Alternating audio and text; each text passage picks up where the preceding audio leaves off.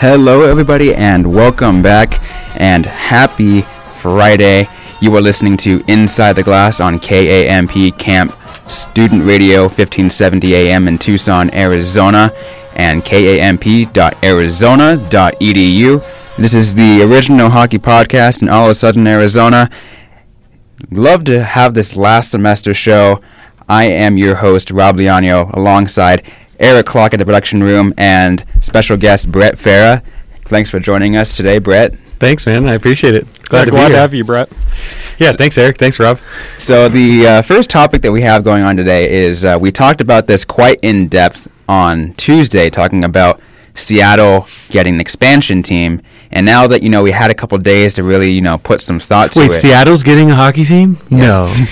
They got the 32nd team. I feel like we haven't known this was coming for a long time. But yeah. It was very well expected. But now that the official announcement was made, we had a couple days to think about it. First, I want to get your thoughts on it, since Eric and I talked about it quite in depth on Tuesday. Well, I think it was a no-brainer from our seats, meaning the fans, the people covering it, the people that see it. We knew this was coming. But it's still nice to finally hear it. I think for non-hockey fans who may be basketball fans, it's actually a more interesting evolution, because they're going to be clamoring, obviously, for the Supersonics to come back, and it gives it more feet now that the arena's situation is being taken care of, if it ends up being a dual-purpose arena, where the Key Arena is right now in the Seattle Center.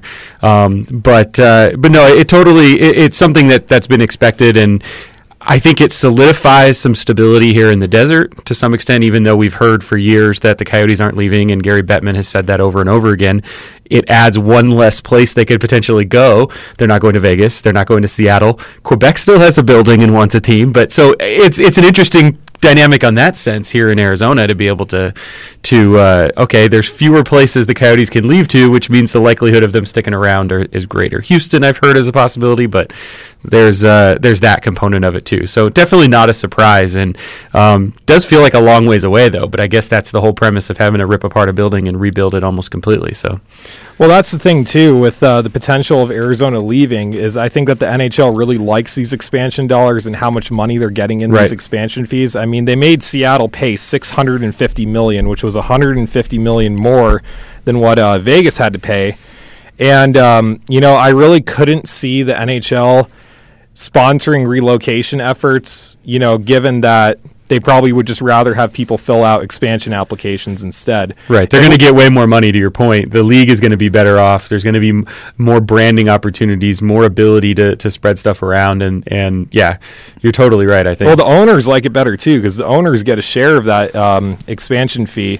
And with Quebec, it seems that people think that either Ottawa would move there or Florida would move there, not necessarily the Coyotes. So I think really it's just Houston. Well, and you mentioned the owners. Some of the talks have been down here that the potential for a training facility for the Roadrunners. I mean, this is where this stuff expands locally too. We're talking about Seattle, a couple thousand miles away, but it's the potential of that money coming to the Coyotes for the expansion for the Seattle franchise, and them using that on local development. I'm not talking youth development per se, but expanding their ability to have a practice rink situation that, even though they like where they're at up in North Scottsdale, it's a far drive. It's where a lot of the players live, so it makes sense in some respects. But I've heard some talks that there's the possibility that it even helps expand or speed up the ability for a rink to be built down here, and the arms race to build a rink down here may come into play. And so if they use some of that money and build a separate facility that houses youth hockey and a training facility for the Roadrunners, that even adds solidification. So your point's a really good one about the money. The owners want to spend this money. They want it in their pockets, but they also want to be able to. It's a ton of money too. I just divided 650 by 31 owners, and it's just a hair under $21 million. And Tim Gasson, who also works for Star, he was telling me that it costs about $7 to $8 million to build a rink. Yeah. So that leaves about $12 million to spare, $13 million to spare if they did choose to use some of that money for a rink down here. Right. Yeah, Tim and I have talked about it too, and that's where I got some of the last part about the potential for them to use some of that money down here. That's what he's said that he thinks is a possibility. And a lot of this is speculation. I don't know to what degree we know the facts are happening in terms of this, but it is interesting to talk about the possibilities that come with it. That's totally the thing. And here down in Arizona, everything regarding new rinks or whatever, it's all speculation. I talk with Roadrunners fans and Coyotes fans, and they're all excited that Seattle's getting the team. The expansion money is coming to Arizona. Some of the expansion money coming to Arizona, and they're like, "Oh yeah, maybe we can get a new practice facility down here." But I'm not going to believe it till a shovel hits the ground. Mm-hmm. And I mean, that's the gist of what I'm getting for every fan down here. And they're still a little frustrated. Well, I did a special on my other platform, All Sports Tucson, about youth and high school hockey down here. I attended a game. I talked to the people that are running the organization and everything like that. And they were all telling me, for so many years they've been hearing rumors about rinks being built here, there. And they basically said, we're not going to believe anything until that rink is finally open. That's kind of the sense that you get from the local community down here. Yeah. Like you said, till shovels in the ground. Well, and how it impacts U of A hockey. I mean, we are on a U of A branded platform to some extent here with Camp Student Radio for Inside the Glass. So that's an interesting piece of it too. And Tim is a great resource on that conversation, obviously with his role with the U of A hockey team. That is it better or not for a rink to come through the Coyotes or be an external rink? The ability to be a home for the U of A hockey team is part of that discussion, and whether or not it will be the right size or fit, and who builds that may be an effect in that. So there's a lot of factors that are going to come into play if this comes to fruition. Well, personally, what I would like to see from a new rink, because, the city of Tucson does its best with the TCC, but they do use it for a lot of events, other events outside of hockey, as you and Rob both know. And what I would personally like to see is a 5,000-seat arena with 2 practice rinks attached to it. I don't think it's. I think that would be awesome, but I think that renders the TCC useless for 40 nights a year for what they're getting for hockey. So I think that'd be great, but I don't think that's going to happen. I think if I saw it, don't get me wrong, I love that idea. I think a new facility like that would be great. Something on the other side of I-10 possibly. I think it's going to be smaller than that, but will it be big enough to house home games for U of A hockey so that they're not trying to fill 7,000 seats, so that they have 2,000 seats, 2,500 seats, rather than 700 bleacher seats in a typical, local building like what ASU is currently playing with their D1 NCAA team. That's a cool facility to some extent because you're seeing Division I hockey up at Oceanside Arena, but it's also too small for NCAA hockey. Well, Oceanside Arena is a youth rink, and it was built back in the 80s. Right. I played there a lot as a kid because I grew up playing hockey in the Phoenix area, and that building was not built with... No, and they've done a great job to keep it in play for what it is, but you're right. That's exactly the way to put it. It wasn't built for that. So the question here is would a rink be built at 600 to 700 seats, I don't even know if it's that many, but bleacher seats, essentially a local rink facility, or would it be built to house other events like 20 some odd, 30 some odd U of A hockey games a year that don't have to fill in those dates at the TCC? And then the TCC becomes open even more because they're not using it for practice. So they can go rent out more nights, not that they stop anyway right now, in addition to the 33 or 34, I think, home games for the Roadrunners. Maybe a couple U of A games end up at the TCC, big games, and later in the season games and so forth. So all of a sudden, everyone has won a little bit. But we'll see if that's what comes to fruition. See, what a lot of people really want down here, and I hear this again from everybody else, is they want something at least to allow public skating too. Right. Obviously. Well, and I think that's what a 2-rink facility like Eric's talking about would do, is you'd have a facility devoted strictly to higher level practice usage. So whether that's Roadrunners and they may allow U of A to use it, I don't know if they would or not, or even if they don't, you have their rink for practice, and then you have a second rink which is for U of A youth hockey and public skating. Well, and public skating isn't that often. I mean, it's not even every night of the week. So you're talking about only a handful of hours. I mean, you know this, Robbie, from scheduling a radio station for 24 hours, 7 days a week. There's certain hours that just aren't going to be used, but so I think that's definitely in the cards with whichever situation opens up. Well, have you ever been up to the Ice Den in Scottsdale? Because I think that would be a really good model too. They got 3 rinks at the Ice Den in Scottsdale. None of them are really rinks where you'd have like a college team or even like a junior team playing, but it definitely would give the youth programs, the high school programs, all of that a lot of opportunity. And the third rink up there is the convertible rink. They can do in the summer. They could do other stuff. So there's a possibility that may even play into the Sugar Skulls, the indoor football league team, having a practice facility in the off season or during the week. If there's that third facility to sort of that can convert, because the Ice Den will basically pulled it. I think they pulled the ice up. I mean, essentially they melted rink, down and turned it into the lacrosse and indoor soccer and all that stuff. So. Well, the best rink that I've ever been to, that's kind of similar to what you're talking about, is the Troy Sports Center in Troy, Michigan. My family's from out there, so I've skated out there, everything like that. They got 2 floors, 6 rinks, but 2 of them are convertible, like you're saying. So they'll do indoor lacrosse there, they'll do indoor football, they'll do stuff like that, or arena soccer even. But I don't think Tucson's big enough of a market to support something like that, you know? But, yeah.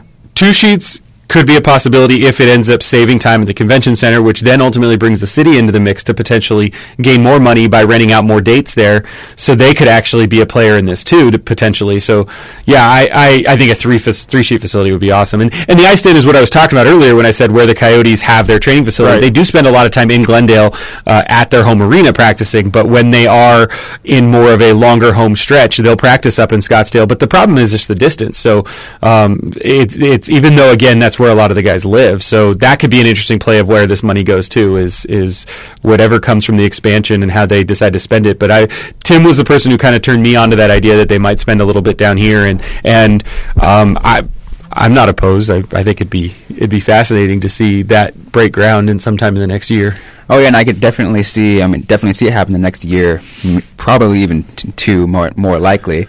But again, 3-sheet ice would be 3 sheets of ice would be nice.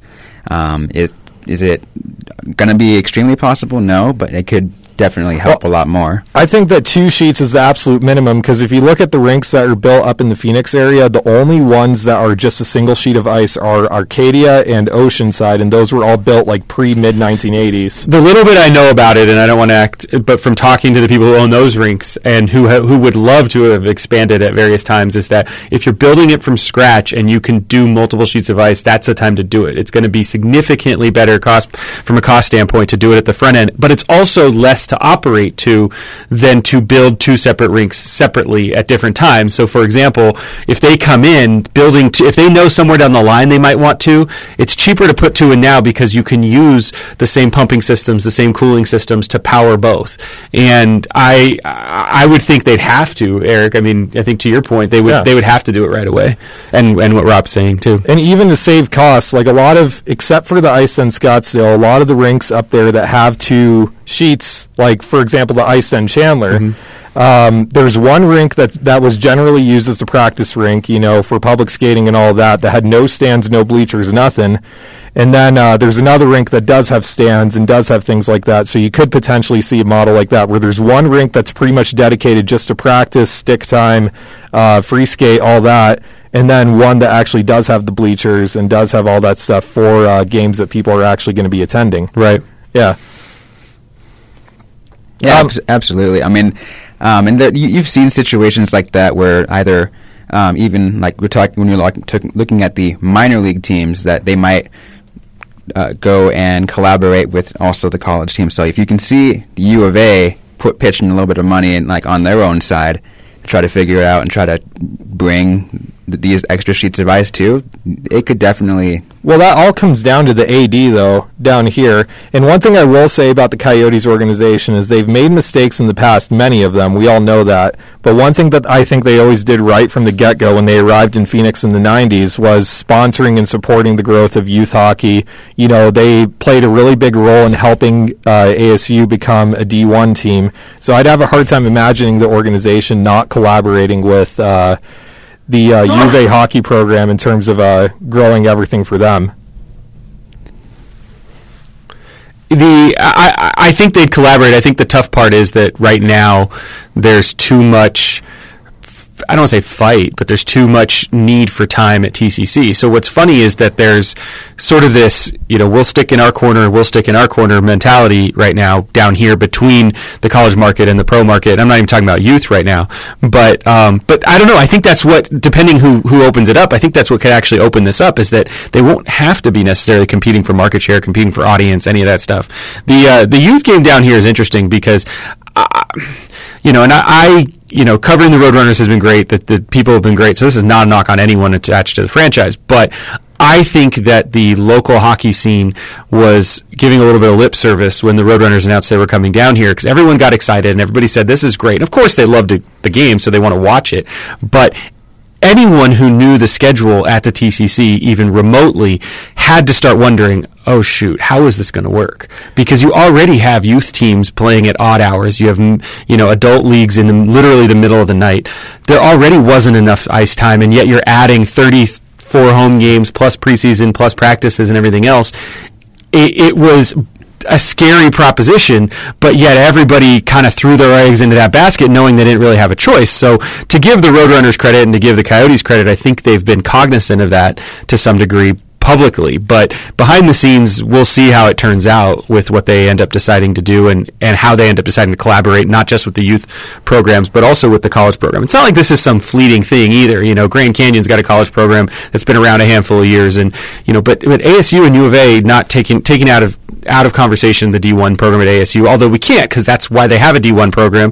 It's not just because they won one ACHA national title, it's because they had 30 some odd years of successful operations of a high level ACHA club team, quote unquote. Well, so is Arizona. I mean, maybe different leadership obviously over the years, but from the old Leo Golubieski days to now, but Arizona's had this program for going on 40 years. They're not just going to go away. And so I'm really curious to see how this plays out, and whether it is connected, like we said, not to keep going back to it, but to our original conversation about the Seattle expansion, whether that money ends up playing a role, because that could open up so many doors, both here and in the Valley. No, absolutely. But I think that the big difference in Tempe, too, is that the infrastructure for supporting a team is just so much better up in the Phoenix area than it is down here. There's just no contest. There's 6 public rinks up in Phoenix, plus Gila River Arena, plus U.S. Airways Center, which up until the late 2000s was hosting ECHL hockey. Their own Roadrunners. Yeah, their own Roadrunners. It was San Jose Sharks affiliate. But on that note, Brett, there's actually a question I'd really like to ask you. Yeah. And I have some pretty strong thoughts on it, but what's your opinion of the Roadrunners and the Coyotes organization choosing to build all these deck rinks and them marketing it as, oh, we're growing the game, we're introducing kids to the game and things like that? Because I personally don't think it's adequate, but I'm just curious what you think. I think that we have to look at it from there's two different perspectives to see it. There's the perspective of, are they growing the game in terms of people playing the game? Or are they growing the game in terms of trying to grow a fan base? And if they can build deck rinks, let's just say for Tucson, for example, because I think is there 2 down here or 1? There's one. And there's talk of more. They're doing that with Coyotes and Roadrunners branding and color schemes and equipment and all the things that are tied to that, for the purpose of getting people in the rink to buy tickets and become fans of those teams. And they're bringing players out to do, meet and greets and training sessions and little things like that for the purpose of selling tickets and creating a fan base. A fan base is completely different than growing the game from a player perspective. And it's a really delicate balance, because this isn't like basketball, where if you have an NBA team or Prescott having a G League team, you can market it to the kids in the schools and they can pick up a basketball and go shoot on the school ground or on the playground or their driveways. It's not the same thing. And every other, even sports that are otherwise expensive of the major sports, baseball, which does have a good amount of equipment, for example, football, it's not the same. You can't just pick up a ball and throw it around. Yes, someone could grab a hockey stick and put it in their driveway and shoot, but it doesn't have the same cachet and never has. So I think that's the question. So I'm with you on the sense that I don't think it does much to alleviate the problems we're talking about. In fact, I think all it does is potentially increase them, because if beyond the fan base, they do happen to grow the game through this deck hockey initiative down in an area like this, they're going to need more ice anyway, because those kids are going to want to actually put on skates and play in real organized leagues. And so that's real organized ice leagues. I mean, I know there's organized deck leagues. So that's actually the interesting potential fallout, is that if it works beyond what I think they're expecting it to, it actually will require them to invest in the other areas. I don't know if Phoenix needs another rink at this time. I mean, the rinks are packed, but they're also healthy, which is good. Another facility could potentially be problematic. We all, as we just talked about for a half hour, we absolutely need it down here in Tucson if this game's going to stay alive. I think that in Phoenix, they need another one in the West Valley, because all they really have out there is Peoria. Right. And Phoenix is pretty much divided into East and West Valley. They got 5 rinks in the East Valley. I don't think you really need more out there. But for the kids out in the West Valley, the Glendale, Peoria, Avondale kids, they need one more, in my opinion. But yeah, that's a really interesting perspective on that. And yeah, I couldn't agree more. But to me, I wonder, that money, could it be spent or put away and banked to continue to work toward building an ice facility that included, deck rinks? I know their initiative, though, is tied to schools primarily, so I mean, that wouldn't necessarily be where an ice rink would go, obviously. But yeah, I totally see where I think you're getting at is could the money have been spent in other ways, and it wouldn't be enough, but could it be a starting point? And maybe that'll be moot with the Seattle situation, bringing funds to all these teams. Speaking of Seattle too, obviously, in the next few years once they expand, since we're down here in Tucson, being a team in the American Hockey League, there's probably going to be expansion in the American Hockey League too. You got to try to even that out. Brett, you were talking about this before we went live. You got a pretty good idea, and I think the rest of us might agree on this, of where a potential American Hockey League team for expansion can come in to play. Well, I think there's a couple options. Portland seems logical since it's not going to have an NHL team, and it seems logical they'd want it. They have the Moda Center, they have the old Veterans Coliseum that the Portland Winterhawks, the WHL junior team, plays at and draws pretty decent. I mean, they'll draw, sometimes in the five figures on occasion, but they draw pretty well, considering that Portland is a large scale market relative to the amount of pro sports it has. I also think there's another weird one, and the color of the jersey you're wearing here that nobody can see is kind of the example of that. I mean, in San Jose, you've got the Sharks and the Barracuda playing out of the same building. That's not ideal, and may actually change at some point if they decide, with how big the Bay is, to put the Barracuda somewhere else, within a 50-mile radius of where they are right now, to try and just continue to expand. But Kent, Washington's an interesting place. I mean, it's 30 miles from where Key Arena is, I think 27 miles, if something like that, more or less between downtown Seattle and the SeaTac airport, so between Seattle and Tacoma and SeaTac, which is the city, and houses a junior team there that draws in the 5,000 to 6,000, or draws about 4,000 to 5,000 in a 6,000 seat rink. So it's quite possible they try something like that and keep them right up there in the Seattle area. But I think we also got to look at, and I'd be really interested in asking Adrian Denny, he's the play-by-play guy and media director for the Roadrunners, what he thinks about this, because he actually came from Salt Lake City with the ECHL team that's there. Salt Lake City is an interesting dynamic to me. I think we're still in this weird place where there's some teams that don't have this geographical connection to their AAA team. Chicago is the AAA affiliate of Vegas, and yet Rockford, Illinois, which is not far from Chicago, is the Blackhawks AAA affiliate. So there's all these kind of weird connections. So it wouldn't shock me if we see some combination of Salt Lake City, Portland, and a second Seattle area location. The only problem with the second Seattle area location is they're going to want to build every single fan coming down to where Key Arena is when that team comes into play. They're not going to want to have a segmented fan base. Oh, well, we're closer to the team in Kent, we'll go see them play. So I see that as a long shot, but I think the other potential problem with that would be, now you've got three teams there, of course. That new Seattle NHL team, and the junior team, yeah, and the Thunder. Well, don't forget Everett. Everett's right there too, and the Silvertips. Yep. Yeah, that's a great point. There's two big high-level junior programs in that area. Yeah, exactly. And, well, you got to remember, too, that Vancouver's affiliate is out in Utica, New York. So I didn't know that. Are they still out there? Yeah, the Utica Comets. I had no idea that was still the case. That is still the case. I completely forgot. That is still the case. And I personally don't think that Seattle's going to get anything close to a local affiliate. I personally think they're going to go for more of a setup similar to like what Edmonton and Calgary have, where Edmonton has their affiliate in Bakersfield, California. Calgary's got it in Stockton. In my two ideal markets for expansion in the AHL specific division are Fresno, California, and Prescott, Arizona. I actually think that Prescott, Arizona would be a good location for future Vegas Golden Knights affiliate, because that's about a 3-hour drive from Vegas. Once I-11 comes in, it's going to be shorter, and it would give the Roadrunners more of a local rival. Will I-11 have a connection to get to Prescott? It'll go like right by like Wickenburg and all that. So you'll cut back. You would cut back, but it's still. But it will still shorten it. No, you're right. Yeah, it'll still shorten it. I mean, Vegas and Arizona are only going to be.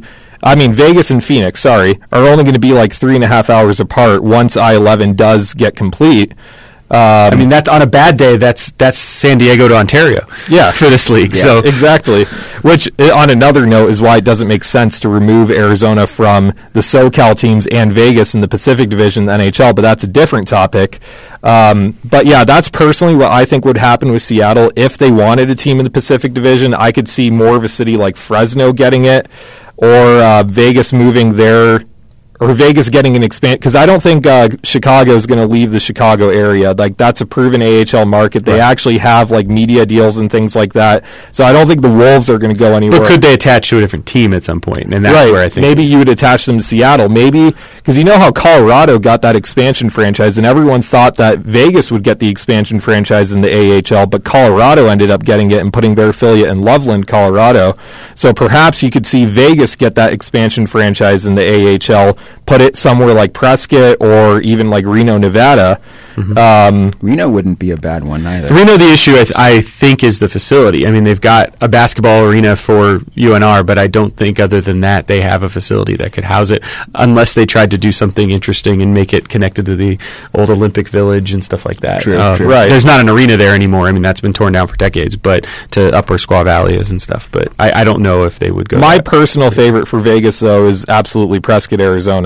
Well, the facility was built for it. The old CHL is really interesting. The Central Hockey League was based in Glendale, interestingly enough, 5 minutes from where the Coyotes played. And their MO was actually they were a construction company that happened to own a hockey league. They built arenas for towns of small to mid to mid-large size. They built, I want to say they built Ontario, they built Prescott, they built Loveland. All these different facilities we're talking about, they were the ones who actually built those buildings. And, oh, by the way, we'll give you a hockey team when you build it. Or when you give us the money for the land and stuff. So that's how Prescott really came into play. And the Sundogs came in and immediately started winning. And ironically, that's the funny thing about the Colorado Eagles and playing the Roadrunners and, really, having their number the first 2 times they played, and I think they're here next week, actually, is that franchise is only in its first year after moving from the ECHL. They lost in the Roadrunners' second season. In the Sundogs' second season. The Sundogs beat them for the CHL championship, the Ray Myron Cup. And so anyway, there's weird connections across the board to Arizona hockey with that Colorado team. But to get back to the point, the CHL was actually building rinks and then added teams. The Allen Americans in Texas. A lot of these teams were built for that, were brought on board for that purpose, and the CHL ended up going under and merging with the ECHL a few years ago. So that facility's ready. It's waiting for it, and it doesn't hurt it that there's actually it actually helps the potential that there's, as weird as it sounds, even though the potential segmented fan base, I think it helps that the Suns G League team is up there, because a packed house is going to get more attention and more opportunity for sponsorship and upgrades and bringing in the potential of that entire northern part of the state as supporters of those two teams. So I think it'd be interesting. I think they want to be near airports to some extent. Not that they all are in the central part of California. Bakersfield's not directly close, but I would be shocked if Fresno got one. That's what you said, right? Yeah, that's one that people always bring up because it's a relatively big city in central California. But they're not far from Stockton. They're not terribly far from Bakersfield. They're definitely not that far from San Jose. That's what I wonder if it's just. I could potentially see, even though how attendance numbers aren't bad, but I could potentially see San Jose moving the Barracuda there. And for the purpose of owning the Northern California marketplace. But I think that San Jose should put their AHL team in San Francisco at like the Cow Palace or something, or even in Oakland at Oracle Arena once the Warriors leave, because the Warriors are getting a new facility. Then that arena is going to be empty, so perhaps the Sharks could throw the Barracuda in Oakland. I mean, I do know the that's interesting. I do know the Oakland A's baseball team wants to kind of use that Oracle Arena as an event center. Maybe they can. Yeah, they want to. We're going to tear down the Coliseum and build that into an outdoor area, and then use the arena as a concert venue and event center. So maybe it would. Yeah, so maybe it can house the American Hockey League Barracuda there, and so that's another. Well, it's not a new concept to have AHL teams in old NBA arenas. I mean, the Valley View Casino Event Center, the one out in San Diego, the old San Diego Sports Arena. That used the Clippers. That 13,000. San Diego Clippers used to play there. to Eric's point about contracts in Chicago and things like that, San Diego is a fascinating market for how big of a city it is. I mean, they have local TV deals. They're on local public television down there. I mean, we couldn't fathom that happening with the Roadrunners here, even though we don't have other pro sports in Tucson per se. But they have a local, I want to say it's Channel 5, whatever that is, down in San Diego, airs most of the games for the San Diego Gulls. San Diego is such an interesting sports market because it's far away enough from LA where it's a distinct market for sure. And, the Chargers just left, and all you have left are the Padres. And the Padres season and the Gulls season, for the most part, does not overlap. Right. And you're dealing with a metro area of about 3.5 million people. I looked it up one time. That's what I recall it being. So I'm not surprised at all that San Diego has that much media exposure. And kind of off what you're saying, I think that it would be a good idea for the Roadrunners to potentially try to get a TV deal with a local team. I know that because I talked to Tom Callahan, the old play-by-play guy for the Roadrunners, about this last season. He was telling me that the big problem with that is with video deals and with TV deals, it requires so much more equipment and so much more staff, and it's just so much more expensive for the team to actually broadcast the games on TV. Which is why some people, you see some teams just getting rid of two different teams, and you're having the radio team and the TV team essentially doing that same thing. They're just together, and they just attach the radio feed to the and it's changed the way that the games are called to some extent. I mean, it's easier to attach a radio feed to TV than the other way around, obviously, because of the amount of detail that goes into calling the play. But the simulcast, the simulcast is not an old concept. I mean, the Lakers, I know it's a different sport, but the Lakers did it for a long time. The LA Kings did it for a long time. Bob Miller and Nick Nixon were a partnership doing Kings broadcasts on radio and TV back in the 70s. And then when they finally decided they were going to split them off, Bob Miller took TV, Nick Nixon took radio, and here you have two Hall of Famers on the same franchise on two different markets. So it's not like it's a new thing. It's just interesting with how much visual detail we have on television now that teams would go to that. But like you said, there's a cost element to it. There's a travel element aspect of it. Here's the other thing too. Especially at a AAA level. We're not talking about the major league level of sports. But here's the other thing too that I just thought of. AHL TV already broadcasts the games. Mm-hmm. And they just attach the radio feed to the audio for the AHL TV games. And, if the Roadrunners were to broadcast games, it doesn't need major league production level quality. It just doesn't. So I don't think it would be necessarily a bad thing if they just broadcasted exactly what they already do on AHL TV on local television, because they're already recording the games for AHL TV. They're already broadcasting the games for AHL TV, and I really wonder how much of an extra step it would be just to put that on TV. I don't know. Yeah, I think I've seen only on a couple of occasions. It's not often, and this is not a knock on the AHL TV quality because I'll pick up the road games and they're fine. I think they're great. But I have seen a couple of times where the feeds just die, and whether it's internet issues, things like that, because we're talking about strictly going over internet rather than hard coax cable. So that would be the only potential issue I see is the technology there in the facilities. And to be fair, as much as they've done some incredible things, you get into the bowels of TCC, it's an older building. Oh, yeah. And so is that prepared to handle something like that? Well, the Coyotes had to pump something like $15 million into it before he was suitable for the Roadrunners to play in. Mm-hmm. So, yeah, it is a really old building. Gordie Howe visited the rink back in the day when there used to be a minor league team for the WHA. So just to give you some perspective on how old that barn is. That's amazing. Yeah. Anyways, I think on that note, so let's see, we're at 3:40 right now. Mm-hmm. So why don't we go ahead and move on to the kind of just the evaluations right now in the NHL. We're about a third of the way through the season now, so things are going by pretty fast. So you're starting to get a pretty good perspective on how these NHL teams are playing. So let's start with say some of the top three teams have surprised you guys or have just impressed you in that matter. Well, I can definitely start off about talking about the Red Wings because I was watching them play their game against Toronto last night. They ended up winning 5-4 in OT. And, I'm a Wings fan. I follow the team. I really pay attention to them and everything. And I thought, like many people, that they would just be not that good this year, especially considering the loss of Henrik Zetterberg and all that. But they are 1 point out of a playoff spot right now. They played really well. They looked really good against Toronto yesterday. So they're a huge surprise. Buffalo is a huge surprise also. They're pretty much a lock for a playoff spot at this point. And then another big one for me is how badly LA has played. Obviously, people have talked about that extensively on all sorts of media platforms for hockey, but those are really the three for me. Buffalo, Detroit, how well they're playing, and then how bad LA is. You stole my shtick. I was going to go with, on a negative standpoint, exactly what you're saying. It blows my mind. And maybe it shouldn't. I guess it's part of the parity and part of salary cap era and all the things we're dealing with, that to see Chicago and LA as bad as they are and in bad a shape as they are, and the franchises in as disarray as they are. And it doesn't mean completely, but just coaching changes over the last couple seasons, and this year specifically with Chicago midseason, and you're getting rid of championship level coaches who don't have a lot of talent to work with. I know there's a couple guys on each team, but there is not the depth in those two franchises, and they mortgaged everything to win a couple times. I mean, they're the two most successful teams in the last decade, obviously, with 3 and 2 cups. Blackhawks have 3 or 4? They have 3. And the Kings have 2. That it's really interesting to see them at the bottom of the barrel. I think your pick on Buffalo is interesting.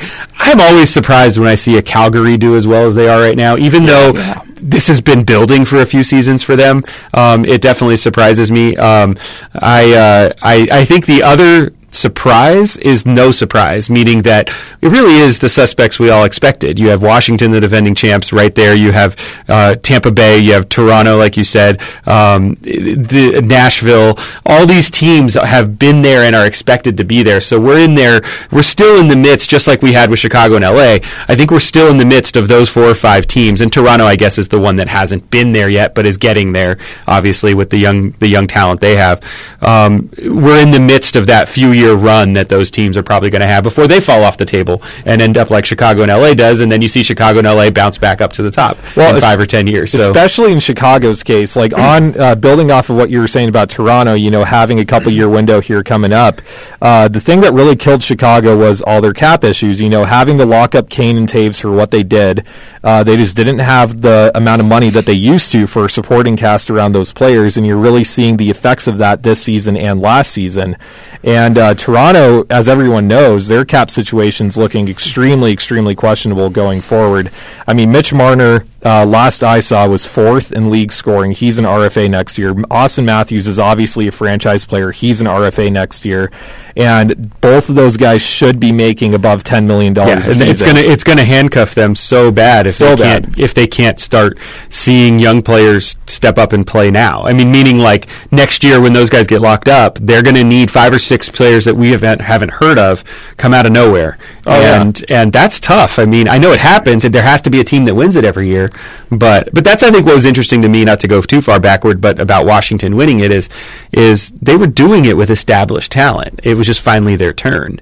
And who else can they kind of take that throne this year? I'm not quite sure, but it's next season. I think you're right, especially with those 2 guys in Toronto, and what some of these other teams are going to have to do to match that is going to be really, really interesting. Well, I think that a player that's actually going to get an offer sheet submitted on him is Kasperi Kapanen, because he's also an RFA. He played really well in the absence of William Nylander, really benefited from the extra ice time, from the better line mates in Nylander's absence.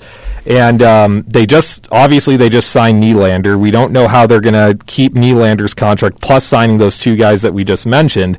And then where does that put Kapanen? Kapanen has been playing really well. He's a really good young player with a lot of potential.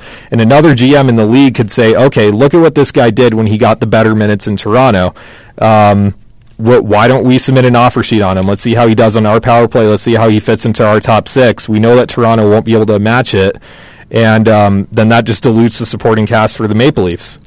Right. I mean, that's totally the thing. I mean, like, everyone talks about this every year in terms of some teams running the cap as they do. And, Toronto being a perfect example of that is right now is they're built to win now, and down the road, that's when it's definitely going to hurt them. Chicago was a suspect of that.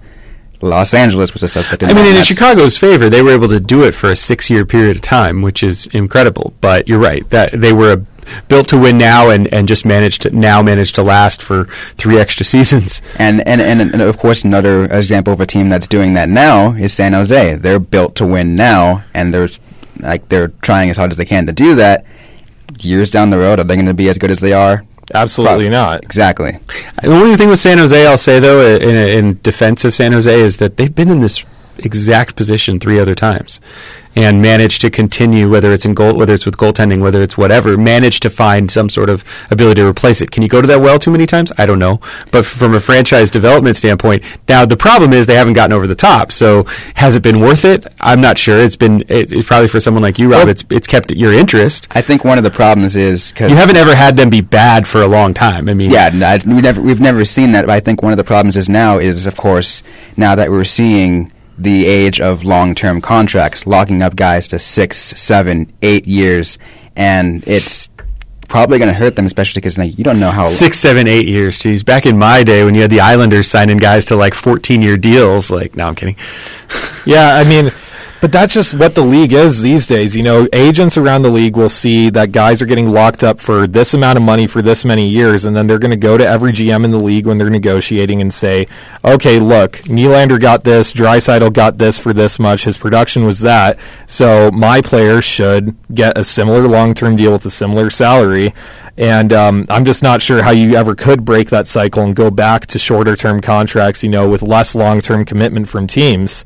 But building off of what you guys were saying about San Jose and how they've found ways just to stay competitive even when people were kind of expecting them to fall off, I think that an even more perfect example of that are the Detroit Red Wings, because people really expected them to drop off and just fall off the face of the earth once guys like Fedorov and Yzerman retired, but they ended up scoring huge on late-round draft picks in Pavel Datsyuk and Henrik Zetterberg, and they ended up being competitive again and winning another cup over the course of a decade when those guys were the big guys in Detroit. But it has to end at some point. That's what I'm working towards here with San Jose, because for the Red Wings, obviously, it did end. Now, you don't know when the Red Wings are going to be contenders again. It could be 10 years, could be 20 years, could be 5 years. We don't know. But eventually that is going to happen in San Jose. They're just not going to score on those draft picks. It happened to Detroit. That's just what the road ahead looks like, in my opinion. And I think the thing is, you see, as long as you get general managers that continue to make the right decisions, because these general managers, at least the Sharks general manager, has been around since 2003. Doug Wilson has, and I think that's one of the reasons why the Sharks have always been one of the more competitive teams. Did his son play hockey here at U of A? I believe he did. Interesting. I believe his son in the mid to late 2000s played here at U of A. I could be wrong on that, but I'm pretty certain he did. As in Doug Wilson Jr.? I don't know what his name was. I don't remember. But I remember it was tied to Doug Wilson. I'm going to find it. But, yeah, I mean, Doug Wilson, has been the mastermind for the Sharks behind numerous trades. For trade that brought Joe Thornton to San Jose. For trade that got the Sharks draft picks that allowed him to get Joe Pavelski, to get Mark-Edward Vlasic. Trading away Jonathan Cheechoo to get Danny Heatley, who was supposed to be a superstar at the time. Getting Brett Burns, getting Evander Kane, Erik Karlsson, Yeah, I mean, Doug Wilson's definitely one of the upper echelon GMs in the NHL for sure, as is Ken Holland. I know that a lot of people in the Wings fan base especially aren't too thrilled with him lately, but when you get those GMs that have been there for a long time, they've really had a chance to implement their plans and everything like that, you're going to get good results. David Poley in Nashville is another great example. He's been their GM since they expanded to the league back in the early 2000s. No one else has held that post in the history of franchise in the history of Nashville's franchise except for him. And look at where the Predators are at right now. But kind of on a different note, one thing that I want to ask Brett before we go off the air in about 11 minutes here is his thoughts on Arizona being moved to the Central Division potentially once Seattle joins the league. They even said, I was reading Elliot Friedman's report on it on TSN, they said that the NHL Board of Governors is open to them making changes over the next 3 years and not going forward with that plan in the future. But what are just your preliminary thoughts on that happening if it did? I think it creates... It's tough. There's some benefits to it. The Chicago connection is an interesting one. Getting Chicago here for as many home dates as would end up in Arizona. if I'm not mistaken, right? I'm not looking at a... No, yeah, you're absolutely right. Now I'm having second guesses. Same division. Right. I think that's a big part of it. I think some of those Midwest teams, the connections that fans have here. I mean, I can recall going to spring training games and going to the White Sox or the Dodgers down on the east side or on the west side, and then heading over to a Coyotes Blackhawks game, and there's more Blackhawks fans there than Coyotes, and they're selling out 17,000 seats in Glendale. And the same thing happens when the Cubs play the Diamondbacks. I mean, to that extent, if the Blackhawks are competitive, and that's just one example, it would carry over with St. Louis, some of these other teams too. I think that there could actually be a real interesting dynamic to attendance that would actually go up in Glendale. But otherwise, I think it's problematic. I think when you have teams within 500 miles, multiple teams, I mean, three teams, and yet you're not going to have any of them in the same division, that's a problem. Within driving distance, right, too. And keep in mind, like, people always cite, Arizona being in the Mountain Time Zone. That's not exactly correct. Half the year, less than half, actually, because there's more time in the year in America where we're on daylight savings time than not. So for a majority of the year, Arizona is actually really in the Pacific Time Zone. But kind of off what you're saying, that thing with the attendance, with getting more Blackhawks fans, getting more fans like that in the arena is only relevant, I think, if they're in Glendale. Because if the Coyotes actually get... That's a great point. If the Coyotes actually get a rink in the East Valley or downtown, that's going to be less relevant. When the Coyotes moved here in the late 90s, there was a survey done in the Phoenix area among Phoenix area sports fans. The Coyotes were not the most popular team in the Phoenix area, but they were the number one second favorite team.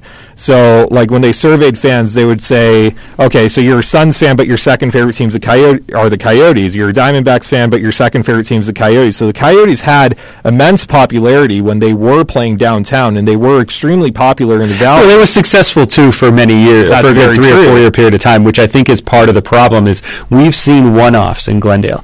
I still think that if we would have seen a 2 or 3 year run that the team had back in 2012, or a 2 or 3 year run right when they moved, even though everything was snake-bitten from that moment, not to hijack your point, I apologize for that, Eric. No, you're good. Everything was snake-bitten the minute they moved. I mean, the fact that they moved and almost immediately the league went under a lockout. All those things came into meaning moved to Glendale from downtown. All those things have played a factor in just diminishing any opportunity to gain momentum. Also, the so-called guarantees they had that portion of Glendale would grow into this dynamic area, and it has grown in terms of housing developments and people living there, but it's just not what it was promised to be. It's not where the fans live. 5 of the 6 rinks, as we were mentioning earlier in the show, are in the East Valley, and the biggest hockey fans are the people that play it. So you moved away from the majority of the fan base, and I am a Coyotes fan secondarily after my my allegiance to the Red Wings. And when I was a kid, we would often only go to the Coyotes game when the Red Wings visited because my dad just didn't think it was worth driving out to Glendale to watch a Coyotes game that the Red Wings weren't playing in. But if they were in a closer location, we definitely would have gone to more games when I was growing up, without question. And I don't think that the attendance concerns all around are going to be less if they move to a better location within the Valley, and the effect of drawing in fans with visiting teams is going to be a lot less important if they do get a better arena, without question. So I still think that moving them to the Central and throwing in the point where, we'll get more visiting fans for Chicago games, I don't think it's that good of a one because... No, I don't think it is either. Yeah. I was just saying I think that is some of the benefits. I also think that the reality of it is, and I don't know this is just total fandom talking, not fan of the sport, not any kind of insight, but I think the league, while doing a ton to keep that team here in Arizona over the years, obviously, and Bettman taking a lot on the chin for that. He takes it on the chin for a lot of things, but especially for this. I think they don't have the capital to go to bat for the Coyotes anymore. I mean, the reality is that they have to be looking at these other outlets and organizations, and they have to put Seattle in the Pacific. So what is the other option? Take 2...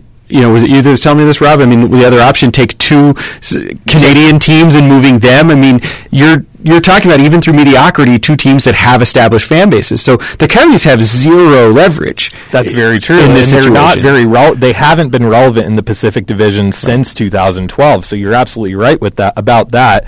They haven't built up the playoff rivalries with the SoCal teams, which they would have if they were more consistently qualifying for the playoffs. It's not that. I mean, on the other hand, you see teams jump divisions and leagues in sports.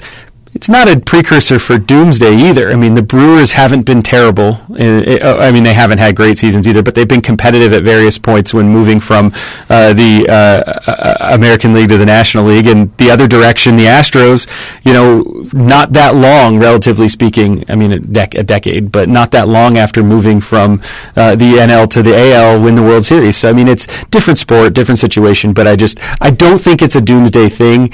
I don't think local fans will care that much. I don't think you're going to see, even though there was a big story about the influx of people moving to the state from Southern California, I don't think that's going to change all that much. No. I do think it's interesting, and every time we hear the door sort of creaking shut more, we talked about this earlier, that an expansion team going to Seattle helps solidify even more the possibility that this team stays here. Well, all of a sudden you have a Coyotes franchise in the Central Division. Houston potentially as a market. They have a building. They've got a bajillion people that live in that region. I mean, there's really weird dynamics at play that I don't think any of us can really predict what's going to happen. And I think the biggest thing is the Coyotes don't have any fight. They don't have the ability to fight that. And that's not their fault, the current leadership and ownership and everything. They've done everything they can, but they just haven't been a relevant franchise competitively to demand that, wait a minute, you're going to mess with us? I don't think they have anything to stand on. And sadly, this is really ironic, even though they're not that far away and maybe geographically further west. You could have made an argument for Vegas because of being an expansion team if Vegas didn't do what they did last year. Vegas came in like a stereotypical expansion team and stunk and was in last place for 3 or 4 years while building up draft picks. You could have made that argument that, hey, we're going to put Vegas in Seattle's division put Vegas in the Central and put Seattle in the Pacific and so forth. But you can't move Vegas now. Now that they're actually one of the players. Well, Vegas is permanently in the Pacific time zone all year. Right, so that makes sense too. I get that.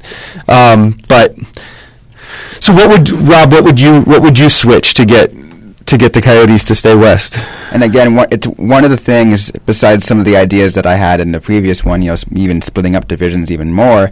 If you want to stick with 8-team divisions, again, moving those Alberta teams over. I know those Alberta teams, both of them said they wouldn't have liked it. Edmonton, they said they interviewed them, it's like, no, we're not moving to the Central. We want to keep our rivalry with the Canucks. We want to keep our rivalry with the Sharks. We want to stay there because we love to hate these guys. And but that would have been more viable because you have it's less of a problem because those teams are permanently in the Mountain Time Zone, and it's less, just overall less of an issue for them moving over. And so you move them, you got 2 more teams in the Central. You got to move a team. Well, what I don't understand about that argument too, on Edmonton and Calgary's part, is that sure, they lose the rivalry with Vancouver, but they gain it with Winnipeg. I mean, a very marketable series in the NHL easily could be, Connor McDavid versus Patrick Laine. If you have those 2 marquee players in the same division, I think that would potentially be good for the league from a media standpoint. But again, their other point was being a rivalry with the California teams, because they apparently also, that's their playoff rivalries, because the California teams are, always in the playoffs. At least one of them, always in the playoffs every year.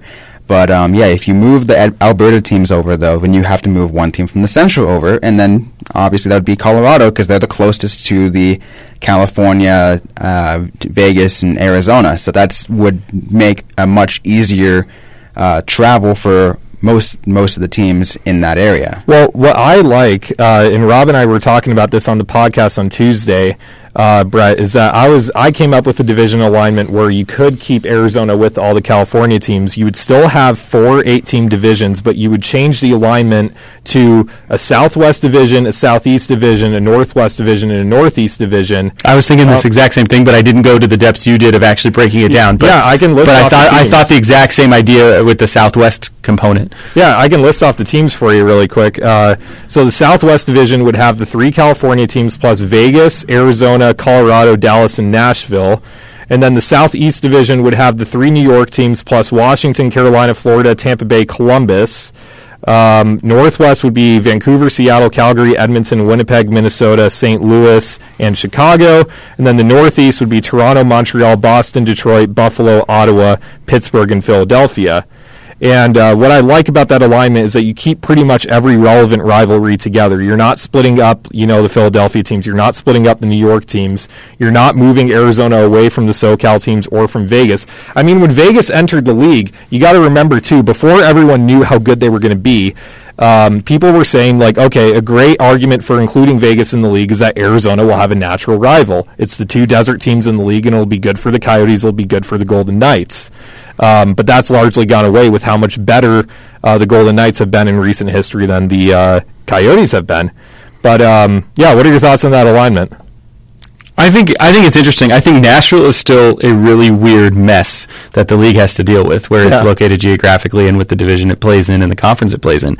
That's part of it. I mean, Nashville is significantly more positioned to play the Northeast teams, even though they're not in the Northeast, than to play the teams in the Southwest or in the even the current Central, other than maybe Chicago and so forth. So I think that's part of it. The current problem and kind of would still be in place with what you're talking about. Because I know you didn't do much to move them. You were just dealing with sort of the Western half to get that in play. But I think it's interesting. I think San Jose would suffer in that market or that situation, even though they're not far from the California teams. The naming, the branding, you'd have to go back to a Smythe Norris type situation to make that work. Which you could, and just not have it geographic. I think you could go back to. Has anyone ever really analyzed? And I'm sure it's happened. I'm honestly asking because I haven't dove into it myself. But why does it matter if there's another team in the Pacific Division? Adjust the schedules accordingly. I mean, people are going to do the math and figure out schedules anyway. Make the Western Conference schedules relative to these teams and put them in that division. But I don't know. I know it sounds weird because then you'd be playing less games, but you'd be playing fewer games against those teams proportionately, not just the teams you care about. You're down to 2 games against instead of 5. Well, what if you just got rid of the whole division thing entirely? And just go conferences? And just seed them from 1 to 8 within the conference. You could do that.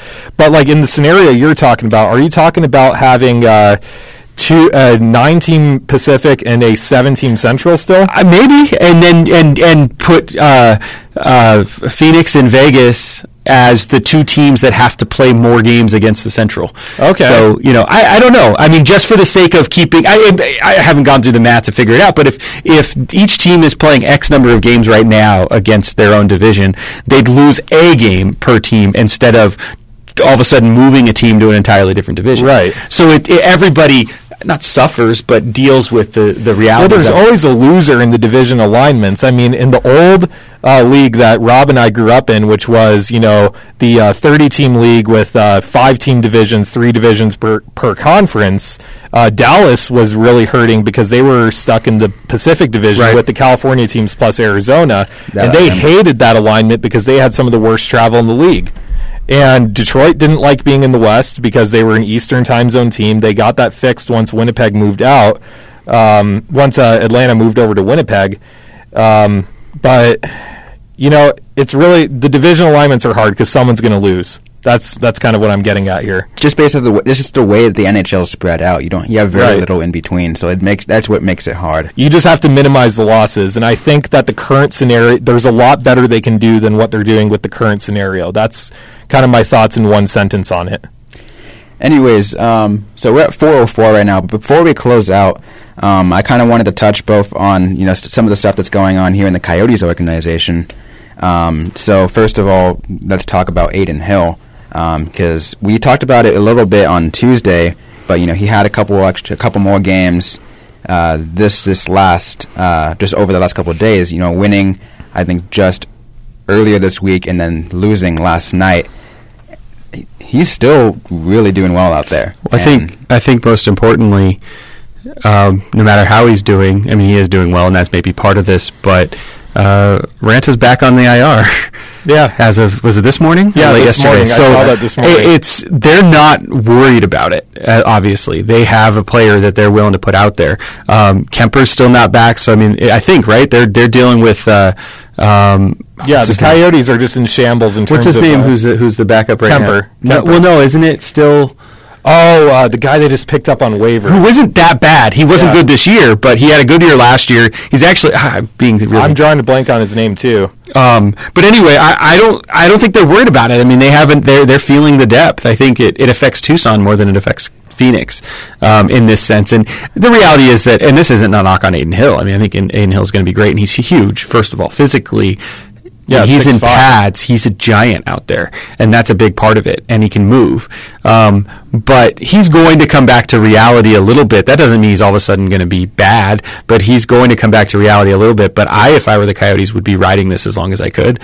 Why not give these guys as much of a rest and a break as humanly possible? Get them 100% healthy. Don't force them back into action, and then eventually Hill will come back down here, and they can figure out what do we do moving forward. Do we want essentially, three goalies like Kemper, Hill, and Ranta, and be able to and have to figure it out, or do we want to go young and bring Hill up next year, or what? But that's the whole. It's just proof of the depth. I mean, I think what happened to, and he's still going to be perfectly fine, but I think what happened to Merrick Madsen is exactly here in Tucson is exactly what the Coyotes have to worry about. Is he got so much praise so fast with those first two games he had, or first three games? Would he have two shutouts in his second and third game? Yeah, that was. And then all of a sudden, over the next two games, gave up 8 goals on 15 shots or something like that. I mean, some crazy. I'm pulling that out of midair, but it was some crazy number like that. That's just young, inconsistent goalies. Like, that's exactly how Hill was in his first season. And I was covering the Roadrunners since their inaugural year. And Hill would have a night like Madsen would, where he would just he would save like 39 pucks, only have like 1 goal against, whatever. And then the next night, the opposition would get 1 early goal on him. They'd get in his head, and then he'd let up another one, and just the whole night was lost from there. So, I mean, but that's the AHL too. It's all about player development. It's about letting those guys make the mistakes down here when it matters less, and then hopefully move on to the NHL and perform well on the big stage. Well, I think we're seeing a lot of the other movement too is interesting. I mean, seeing the couple of times Mermis has been up there, the Roadrunners captain, Mario Kempe's up there, Connor Garland's up there. I wrote a story earlier this year about him. He's literally, I mean, it's very little analysis to say this. He is the smallest player in the NHL as soon as he steps on the ice, and that's amazing because he talks about how there's some advantages to that. I mean, he has the ability to, slide through zones better than most guys that are going to take a shoulder. Right. But there's been some interesting movement all season from the Roadrunners to the Coyotes, and I think good for the organization. It hasn't negatively impacted either side. There's always the worry that you're going to see the team that's getting taken from struggling, and it hasn't really happened. I mean, they've had moments of setbacks, but for the most part, I mean, the 5-game point streak, I mean, the Roadrunners haven't struggled losing these guys. So that's just a testament to the depth and that this franchise has. I mean, they're still hanging around in the Pacific. Yeah. They're second in the division right now. They won last night against San Diego. 8 straight wins over San Diego. Right. And they already took the Border Trophy. Like this, it's already done. It's already done. Yeah. Well, they play fewer games against them this year. A prime example of changing the rivalries, their official rival is Colorado, not San Diego anymore. Which doesn't really make that much sense. I mean, it had to because it was the expansion team coming in, but it's... So maybe we're all making too much out of this thing with the Coyotes moving divisions. Although you mentioned Detroit. I mean, Detroit moving to the Eastern Conference was really synonymous with their slide downhill over the last 8 years or so. It killed the rivalry with Chicago, which was one of the best rivalries in the league. That's personally what I didn't like. It was really the fan base out there not wanting to stay. Well, killed it with Chicago and Colorado, right? And and even a little bit with St. Louis, and Nashville, just from a social standpoint. But it's absolutely been parallel with their demise as a franchise. Well, I don't think it has anything to do with it, but it's happened at the same time. Yeah, it has. I mean, that was just the way that the Red Wings were going. They were getting older. They knew that Datsyuk and Zetterberg weren't going to play forever, and now that Datsyuk and Zetterberg are both off the roster, they've fallen. We all kind of expected it, and the same thing would have happened if they stayed in the West. But it was really about the TV scheduling. The fans out in Michigan didn't like having to stay up till 2 o'clock in the morning watching West Coast games. That's kind of what it came down to. Whenever I talked to my relatives out there, that was the number one. So are fans happy about it now? Yeah, fans were extremely happy about it. Like, I remember when it happened, my uncle was saying, like, oh, yeah, great. I get to watch the Red Wings play more because I have to get up and work. I didn't think about that with the Coyotes. I mean, when they're playing Dallas and they're 2 time zones away, right, and they're playing in Dallas or in Detroit. Playing on East, not Detroit, I guess, but Nashville. Is Nashville Central? Nashville is Central, and I was going to say that's the big thing that I think makes Nashville such a tricky situation for the league in terms of where to put them in divisions. Geographically, they're pretty east, but if they're in the Central time zone, exactly, that all bets are off at that point. And I think that the most relevant thing for division alignments and for all that in the league these days, because of how much stuff depends on TV revenue, is the time zone. It's all about the start times for the games, and on that point, it's really going to hurt the Coyotes from the TV viewership standpoint, because if they're playing in Dallas at 7:30 p.m. and it's when they're 2 hours apart, right? It's going to be 9:30 start, or no, I mean a 5:30 start. 5:30 start. People are going to be stuck in traffic. They're going to be home commuting. Well, and the same thing the other way. Are those teams going to be happy playing and seeing their fans, however many games it ends up being, 5 or 6 a year? I guess less than that. Pacific time zone starts. Right. Yeah. They're adding another half dozen of those to the ones they already have to do, once or twice a season. Exactly. And that's what really, really makes it difficult. But yeah, the Red Wings fans, the entire Red Wings fan base, every single one of my relatives over there was super happy. Other than the Blackhawks rivalry. Other than the Blackhawks rivalry. But they didn't make much of a big deal of it, especially like the old-time fans, because Toronto and Detroit used to be a huge rivalry. And one of the top things that I always used to hear them say when I was a kid was like, oh, we don't play the Leafs enough, we don't play the Canadians enough. And if we move conferences, then great, we get those two rivalries back. Sure, we lose Chicago. Well, you also get an extra game, right? An extra game with New York, an extra game with Boston. Those aren't so big. It was more, but it still brings that original 6 component back to it. Yeah. Anyways, so I guess we should just go one final. We didn't let you talk much, Rob. Yeah, I just kept listening. You're a good traffic cop. I appreciate you letting me come on board and steal your thunder. No, you guys are going through a good conversation. I didn't want to try to go too much into that, but I think one thing I just kind of want to talk on finally before we kind of wrap things up is, of course, the Roadrunners coming up in this weekend here. They're, again, as we mentioned, they're second in the Pacific Division. They got 2 games coming up against both Ontario. I believe they lost to Ontario earlier this week. I think on Sunday. So it's going to be interesting to see them now. They're coming to Tucson. I know you're going to be at the game tonight, Brett. What are you expecting from Tucson tonight?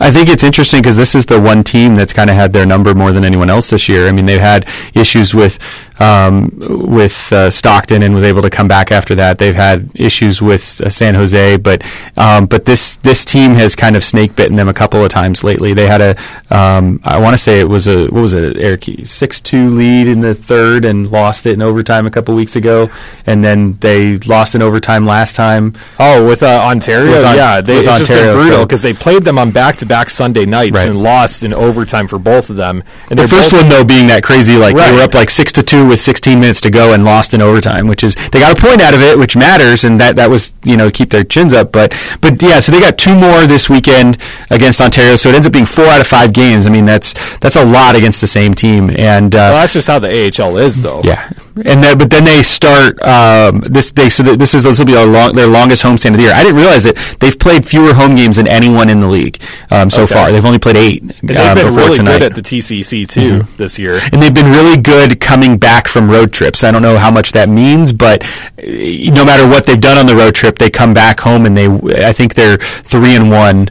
The only loss being that weird 8-2 blowout to Stockton. Right. And so they genuinely, I truly believe from the conversations I've had, and I'm curious what you say, Eric, from yours, that they like being at home.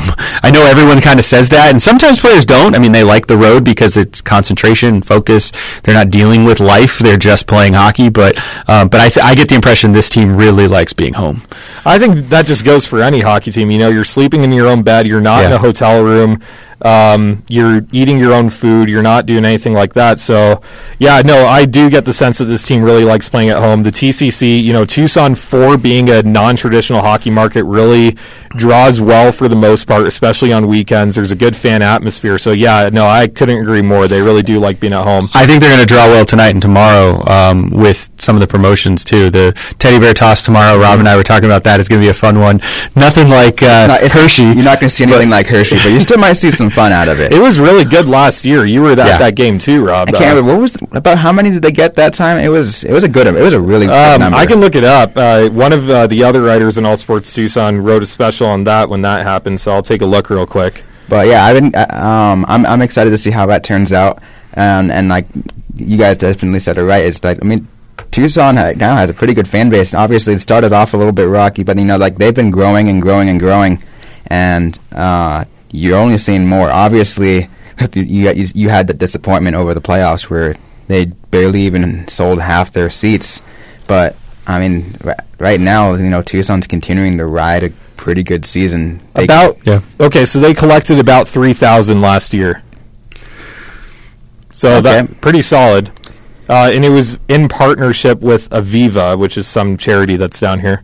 Yeah, so I'm definitely going to see, probably definitely see a lot more this weekend. You're going to see, I mean, at least I would hope so, based off, how the difference in fans are coming and the increase that we're seeing over the last, few months, weeks, whatever you want to call it.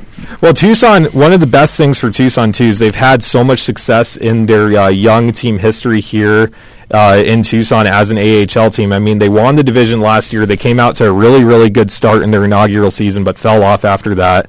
And they're playing well again this year. So, fans like a winner, so all of that helps the organization. All that helps building more fans and consistently drawing more crowds. And they've done a really good job of leveraging personalities and stuff like that, and it's created a home team. And even the situation that happened in the opening year. I mean, even Cunningham, with Cunningham, of course, nobody wants to see something like that happen. But he and the team rallied together in some respects, and the organization, and it really brought a fan base together in kind of a familial way. And I think he deserves so much credit for that and being willing to be part of this down here. I've seen him down here a couple times. He's still with the Coyotes as a scout, and he's been in the arena a couple times this season, just chilling up next to the press box. Well, especially in the inaugural season and in the second season for the Roadrunners, he would frequently attend games and he'd talk to whoever came up to him. Like, Craig's been really good with the fans. And it also brought a crazy amount of publicity to the organization because there was a special on SportsCenter about Cunningham. Yeah. And then... and like I said, it's weird to talk about it like that because we don't want to act like they were using that to their advantage. It's not like that. But I think they realized this is a situation that is bigger than hockey. And it allowed them to really gain some instant cachet and credibility in a weird way because they didn't exploit it and capitalize on it. It really was all whatever Cunningham wanted to do was what the organization did or the connection or his interaction, and the fans really enjoyed that. And I think that's a testament to Tucson. I mean, we've talked about this with U of A Sports a lot, Rob and I, you and I have, that this is not a small town. I mean, there's 1 million people here in Southern Arizona, and yet its rally or centerpiece is the university. Well, from a pro sports standpoint, we now have this other component in play. And I think the other interesting thing regarding Cunningham too is I know last year they had that Cunningham jersey retirement night, and there was a chance that the media got a chance to talk to Cunningham. I'm not sure if you were at the scrum. I was not at that press conference, no. But he talked about how he's played in so many different hockey cities. He played for the Vancouver Giants. He played for the Boston Bruins and and their Providence Bruins, the minor league team. And he's been all over the place. And he says, what do I really think is probably the best town I've been in terms of a friendly environment and who I really love being?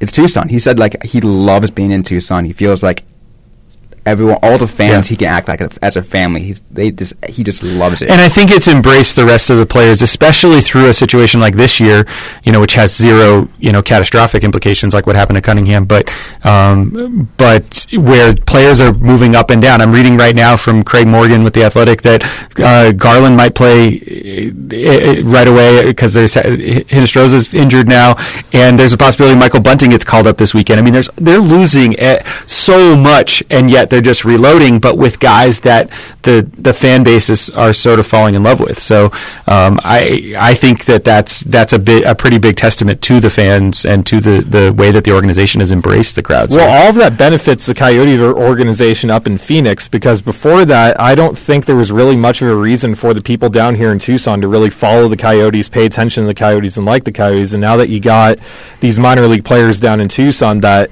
the fans here are getting to know in the minor league ranks, they're going to start caring more about how those guys do. Well, and if you look at the three we just talked about, Hill, right, Garland, and Bunting, I think 1, 2, and 4 on the all-time, and Hill's a little weird, but so we'll use him in terms of availability, not so much games played because goalies play less, but all-time games dressed.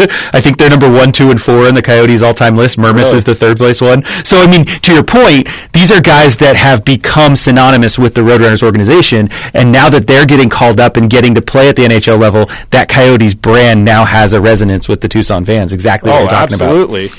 And like Dylan Strome, I said it in an article last year, he's probably one of the best athletes ever to play in the city of Tucson, if you really think about it. I mean, considering everything, Wildcats, all the Wildcats teams plus the Roadrunners, Strome really brought a lot of star power to Tucson last year, and he put, people in the seats, for sure.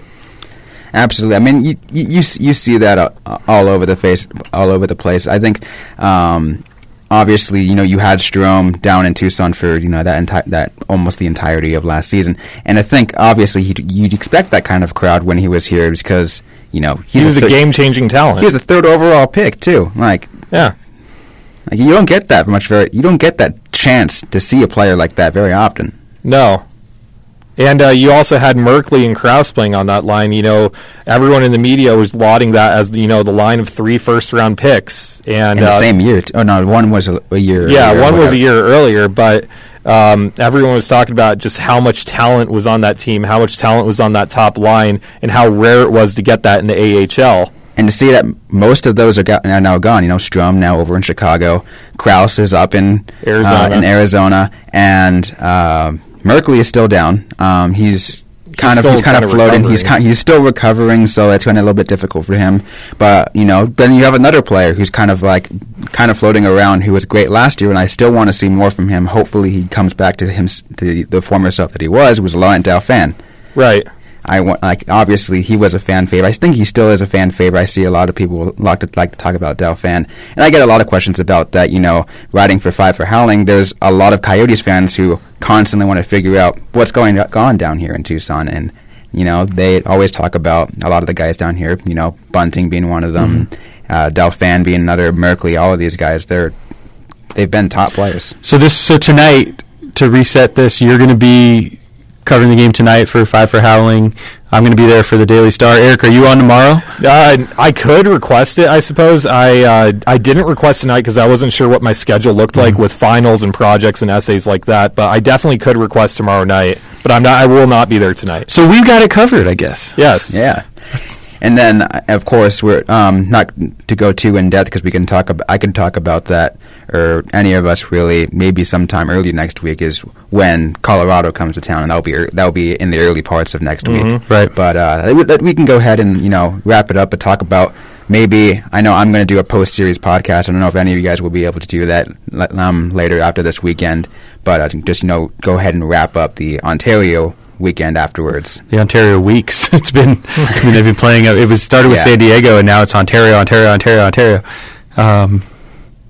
But yeah, so we can just go ahead and wrap things up since we're technically went 25 minutes over, but hey, it's a Friday. It's a Friday. The booth's open. Yeah, it's finals week here at U of A, so not very many people are using these booths right now. So it was great to have quite of a lengthy talk again. Tuesday was fun because we had that opportunity also. But we might do that again, once again, later. And we had an excellent guest, excellent conversations. Thanks again to Brett for coming on. Yeah, thank you guys. I appreciate it. Thanks for having me. Yeah, so once again, thanks everybody for tuning in to Inside the Glass on Camp Student Radio. We're going to go and probably take mostly a break from our live shows, probably for quite a while until at least the next semester begins. But with that said, I mean, at least I might do a couple of quick hitting podcast episodes over the winter break from home. Have a remote setup back there. Yeah, Rob and I did that over the summer. So if we can roll with the same setup, we'll be good. But with that said, once again, thanks everyone for tuning in, and we'll see you soon.